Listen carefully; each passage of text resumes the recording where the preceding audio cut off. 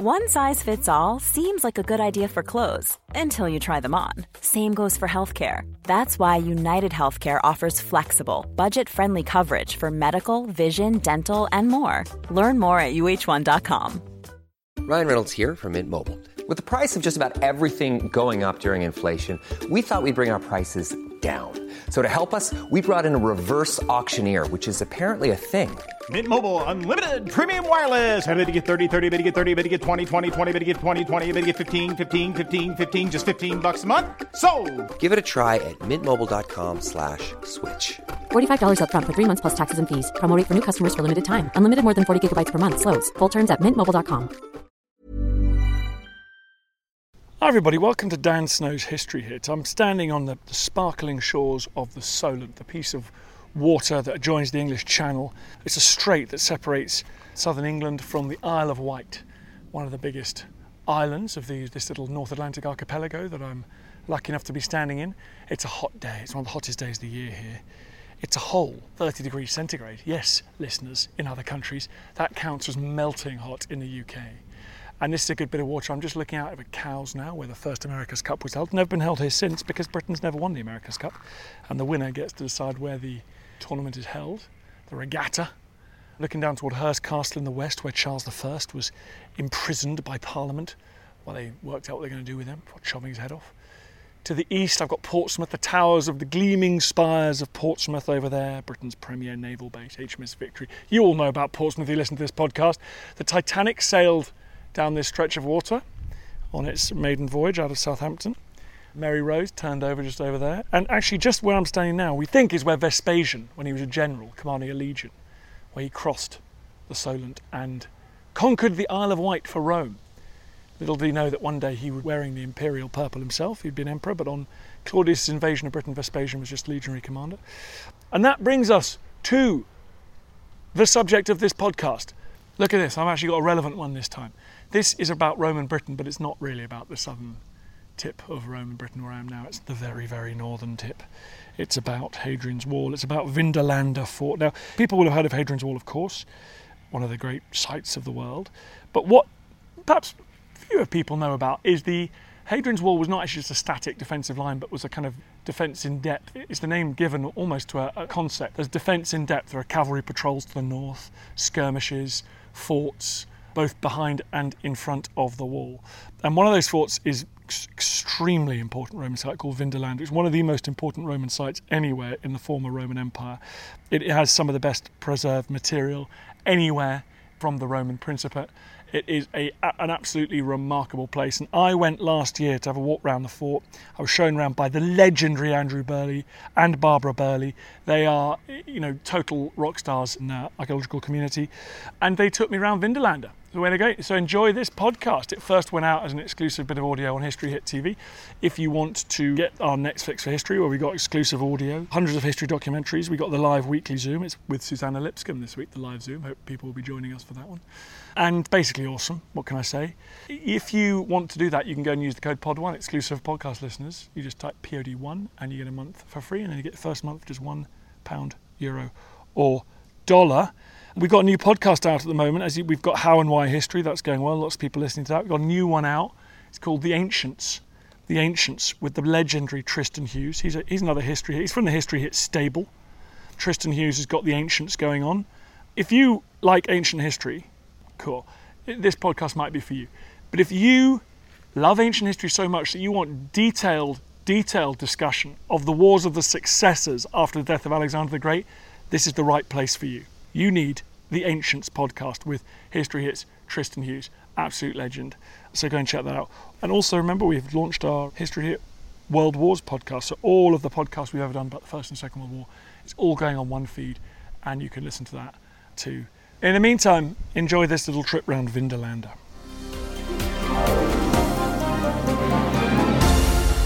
Andrew, great to be back in Vindolanda. It's been 10 years, man. You don't look a day older. Oh, charming as ever. I feel about 10 years older because we found so much stuff since you were last here. So don't make it another 10 years before you come back. Well, I certainly won't. And Barbara, thank you very much. You're the curator of... So are you in charge? So how does the responsibilities break down between you guys? Basically, he digs up all the stuff in his team, and then it comes to me in the conservation labs. And then from that point, it's my responsibility to clean, preserve, and then display what we find. And let's just quickly rehearse Vindolanda. It's a fort. It sits just to the south of Hadrian's Wall. How does it interact with the defences on Hadrian's Wall? Well, it starts, as you say, before Hadrian's Wall. It becomes then a construction fort for Hadrian's Wall, so it's instrumental in the actual building of the thing. Then it becomes a garrison fort for Hadrian's Wall when they don't have forts on the wall. And even when they build those, it's in such a good spot. They think, let's keep it.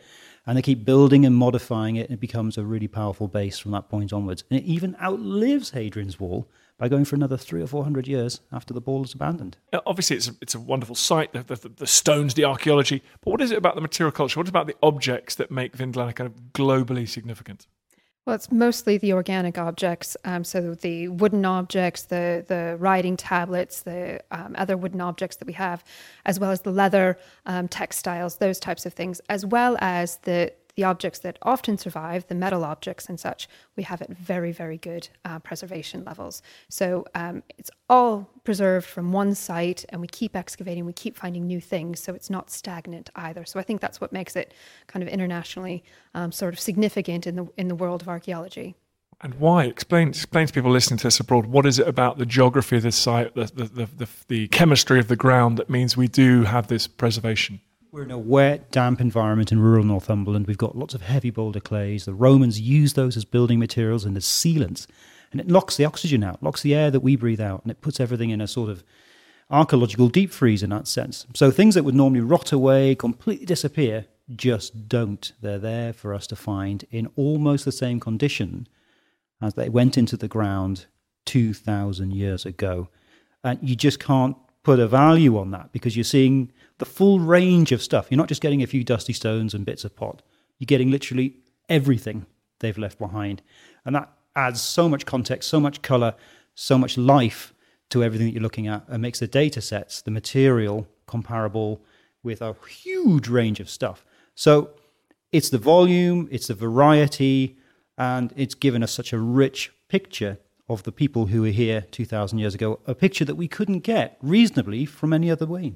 Tell me about your family's journey to this point now, because we're now in a giant, shining, gleaming museum, world-class museum, and there's this huge archaeological site, ongoing excavations every year, thousands of volunteers involved. That's not how it began.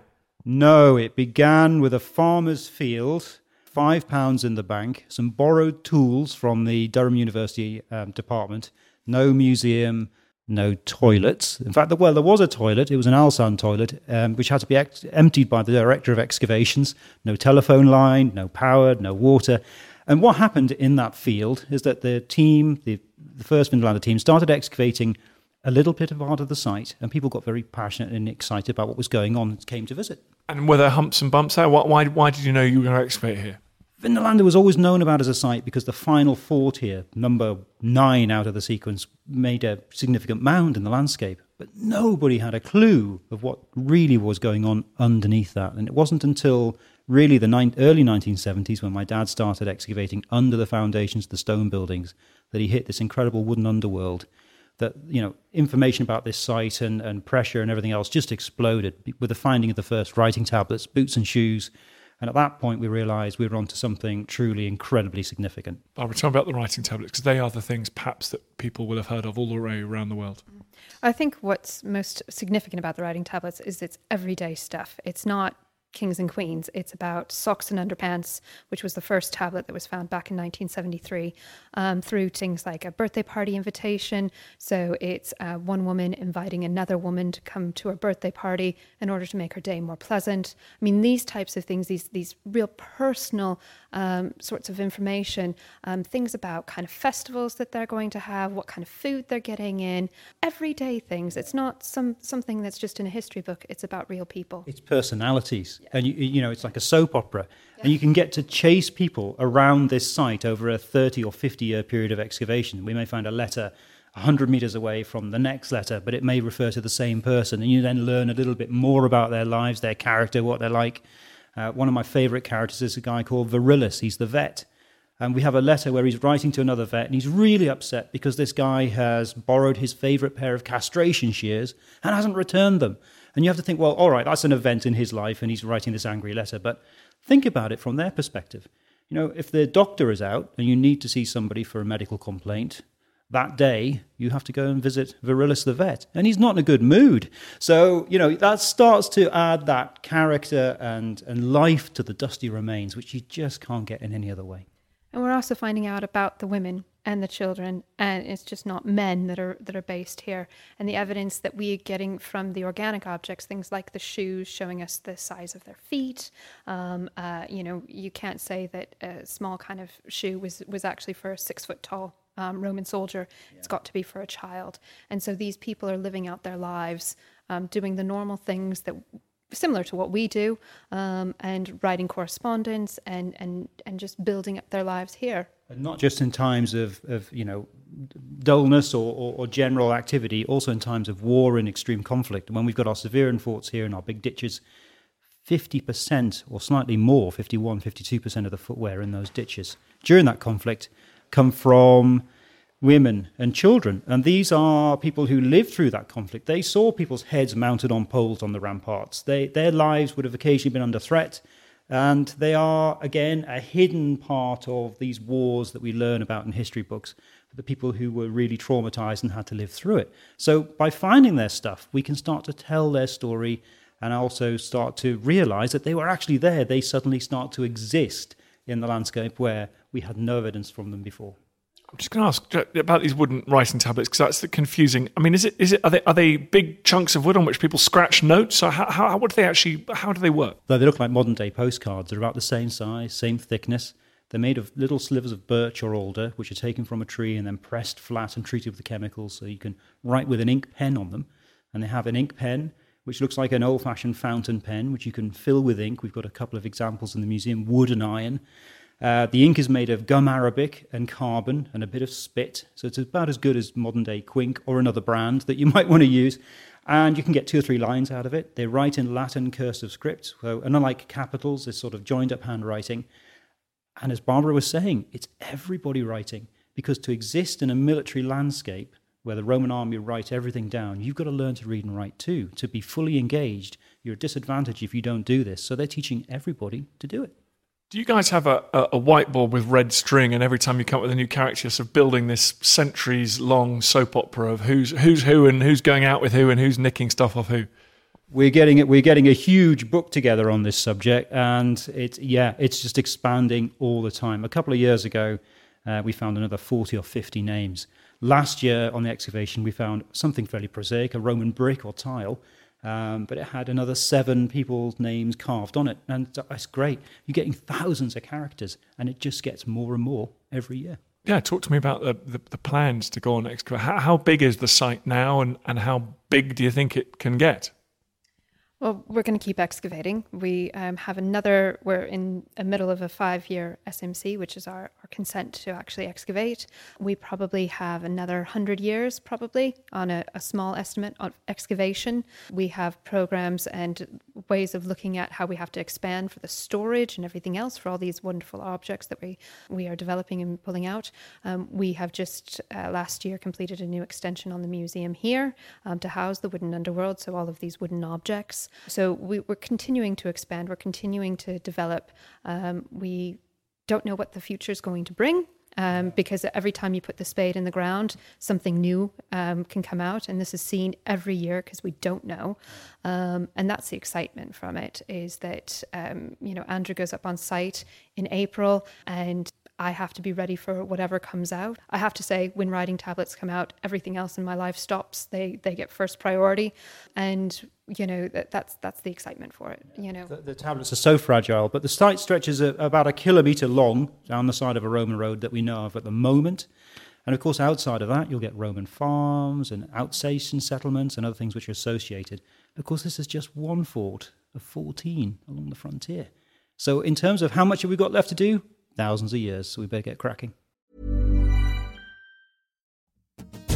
Hey, I'm Don Wildman, and on American History Hit, my expert guests and I journey across the nation and through the years to uncover the stories that have made the United States. From first flight to first ladies, from stitching the Star-Spangled Banner to striking gold in California, to shooting for the moon with Apollo. we've got you covered. Catch new episodes of American History Hit, a podcast by History Hit, every Monday and Thursday wherever you get your podcasts. Here's a cool fact. A crocodile can't stick out its tongue. Another cool fact, you can get short-term health insurance for a month or just under a year in some states. United Healthcare short-term insurance plans are designed for people who are between jobs, coming off their parents' plan, or turning a side hustle into a full-time gig. Underwritten by Golden Rule Insurance Company, they offer flexible, budget-friendly coverage with access to a nationwide network of doctors and hospitals. Get more cool facts about United Healthcare short-term plans at uh1.com. Looking for the perfect gift to celebrate the moms in your life? Aura frames are beautiful, Wi-Fi connected digital picture frames that allow you to share and display unlimited photos. It's super easy to upload and share photos via the Aura app. And if you're giving an Aura as a gift, you can even personalize the frame with preloaded photos and memories. And also remember, when using messaging apps, they shrink the photos. You cannot print those out. You cannot blow them up. This is high quality imagery going to one of the most important people in your life. The Aura app is super easy to set up. It takes about 2 minutes and you're going to love it. There's free unlimited storage, add unlimited photos and videos, and invite as many people as you want to a frame.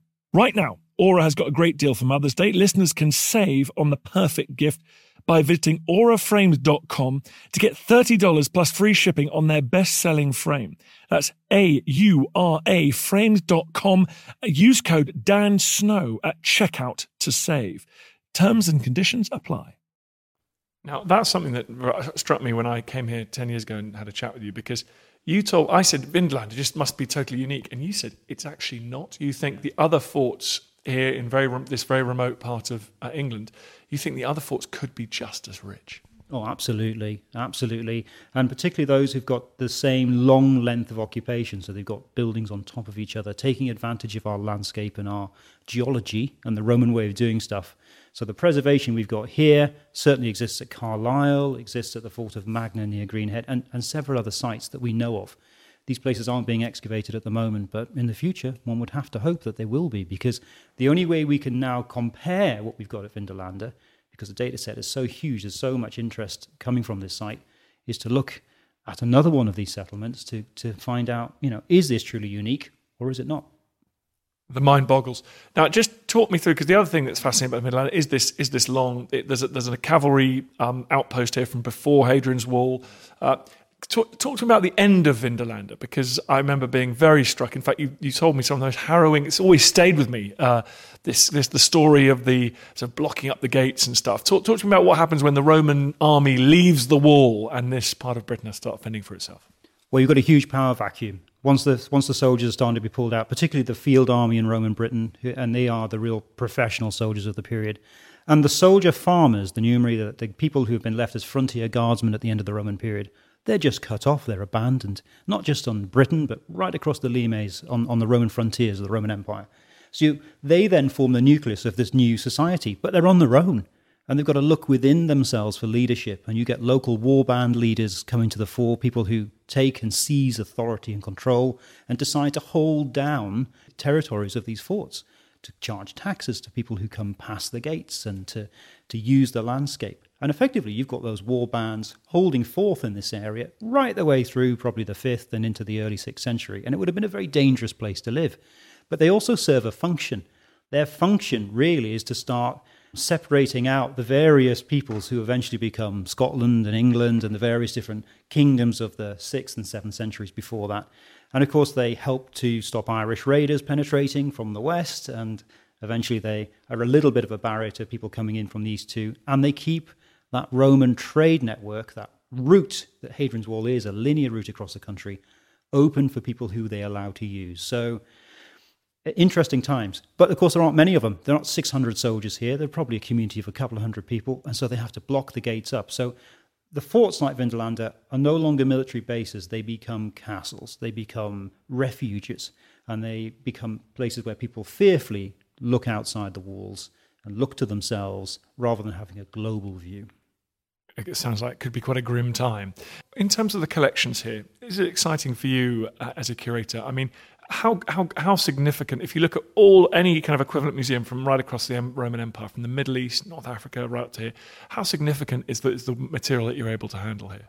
Well, I have to say I love it. But yes, I think it is quite significant. It shows that sort of breadth. A lot of other museums, they collect from multiple different areas, multiple different sites. So even some of our big national museums or some of the smaller museums, they have, composite collections.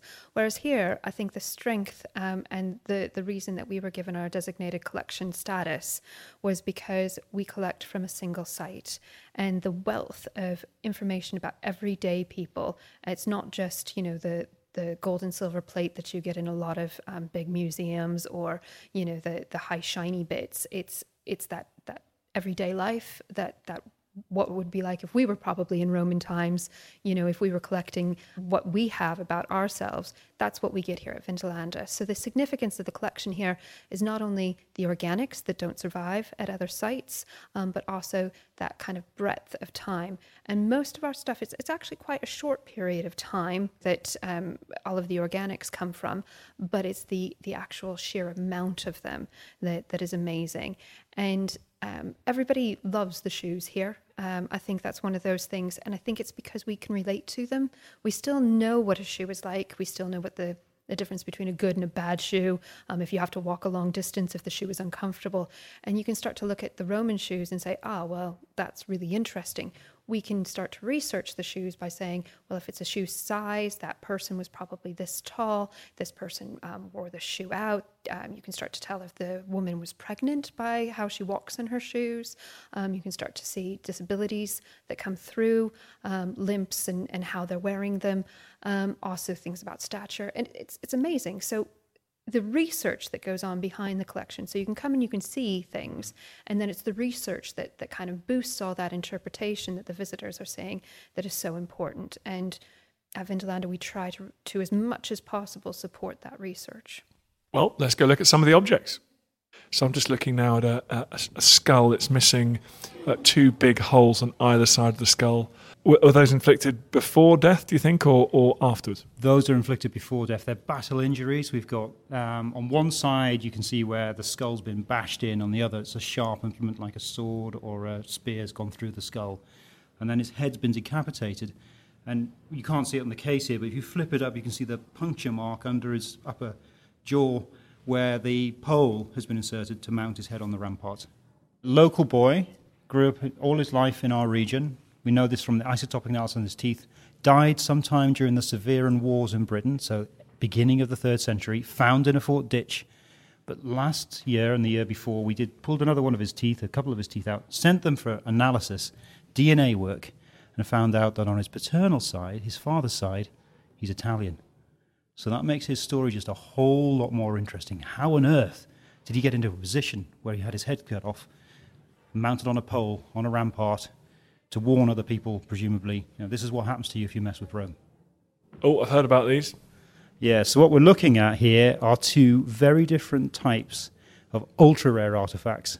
Roman boxing gloves. Original, beautifully preserved, made of leather boxing gloves from a cavalry barrack that was abandoned before Hadrian's Wall was built.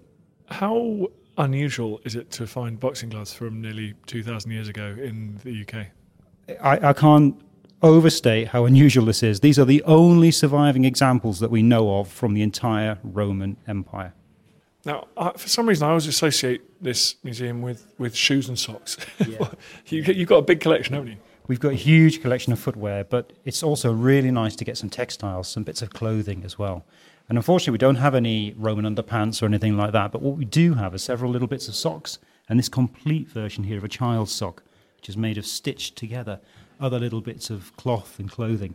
And when you get something like that, you just get that instant connection with the people. We all still wear shoes and socks. We can relate to what we're looking at, and that's so wonderful. And shoes, a few shoes here. In fact, everywhere you look in this place, there are shoes. How many have you got? We've got over 7,500 shoes now in this collection. It's growing. Estimates vary on how many more we can find, but probably tens of thousands more. And again, each one of those artifacts relates completely back to an individual in the past. And so that's incredibly useful because we can learn so much about people from what they're wearing on their feet. And is that unprecedented? Anywhere else in the empire they find that that amount of footwear? No. At the moment, Vindolanda collection of footwear here is the largest by 2 or 3 times the amount of its nearest rivals, if you want to put it that way, from any other site in the empire. If you to tell me who you are. I'm Barbara Burley, and I'm the curator for the Vindolanda Trust. And show me your favourite cabinet.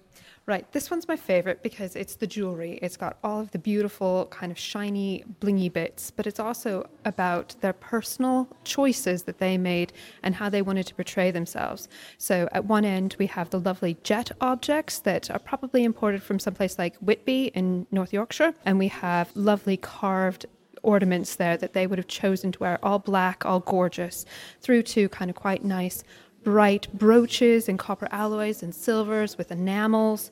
And then at this end of the case, we've got things like finger rings. Now, lots of these you could wear today because they don't look that unusual in design. But some of my absolute favourites is one of the silver rings that says Matre Patre, which means mom and dad, as well as we've got glass rings, we've got gold rings. The one that's in the centre just there is the gorgeous Medusa cameo ring. So again, showing that kind of ancient sort of mythology. And just normal everyday things. We do have a few earrings. They are some of the few bits of gold that we have in collection because we just don't get the gold. You know, you wouldn't lose gold, you would go and find it. So we have very little. Does the jewellery, the smaller bits of jewellery, do you tend to find them down the drains? I mean, or are they just going to uniformly spread over the site? Yes, a bit of both, often down drains. That is a great place to find things, coins and small bits of jewellery. We often find them scattered on floors, so things like beads around floor surfaces, belt buckles and strap ends get just dropped, and intaglios, which are the carved gemstones, just fall out of the rings. There's a lot of wood in this room. How come this has all survived? Well, it's due to the unusual preservation that we have here at the site.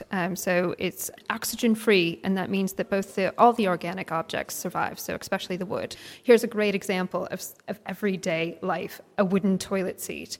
Now, it's the only wooden toilet seat that has survived. There have been others that have been found, but unfortunately they haven't survived, and there it is. It's very utilitarian. It would serve its purpose, and it was actually found reused as a plank to kind of shore up a building. So it's an unusual and interesting piece, and I think the popularity of it is because we all know and understand exactly what to do. So guys, thank you so much for welcoming me to Vindolanda. It's been as wonderful as I've always remembered it. Everyone's got a chance coming here and in fact getting involved. Tell me more about that. Yeah, every year we welcome 400 or 500 people to the excavations, to the research, museum volunteers, site guides, people. There are lots of different ways people can get involved. And over the next 4 or 5 years, there's a couple of thousand opportunities. You don't have to have any previous experience. If you're strong and healthy and you can push your own wheelbarrow, then you can come and join the excavations if you're over 16. So there is no upper age limit, by the way, and you can come from any part of the world. We teach you those basic skills so that you can learn to become an archaeologist if you wish, and actually be able to take part and find and discover your own little bit of history. That sounds ace. How do people do that? All you need to do is look at our website, vindolanda.com. All the information that you need is on there, or give us a call and we'll help you through the process. Also in one of the most beautiful parts of the world with lots of nice pubs nearby. So if you're listening to this abroad, definitely come and do it. Thank you very much, guys. Good luck for the plan. How many years ahead of seasons have you actually got planned? We're always looking at the next 5 years. But to be honest, I say that sort of officially the next 5 years, but I've got a 10-year plan. And it's going to be a good 10 years. But don't wait another 10 years to come see me because, you'll have too much catching up to do. So, come back in the next few and see how it's going. Certainly will. I'll bring the kids. Thanks, guys. I feel we have the history on our shoulders.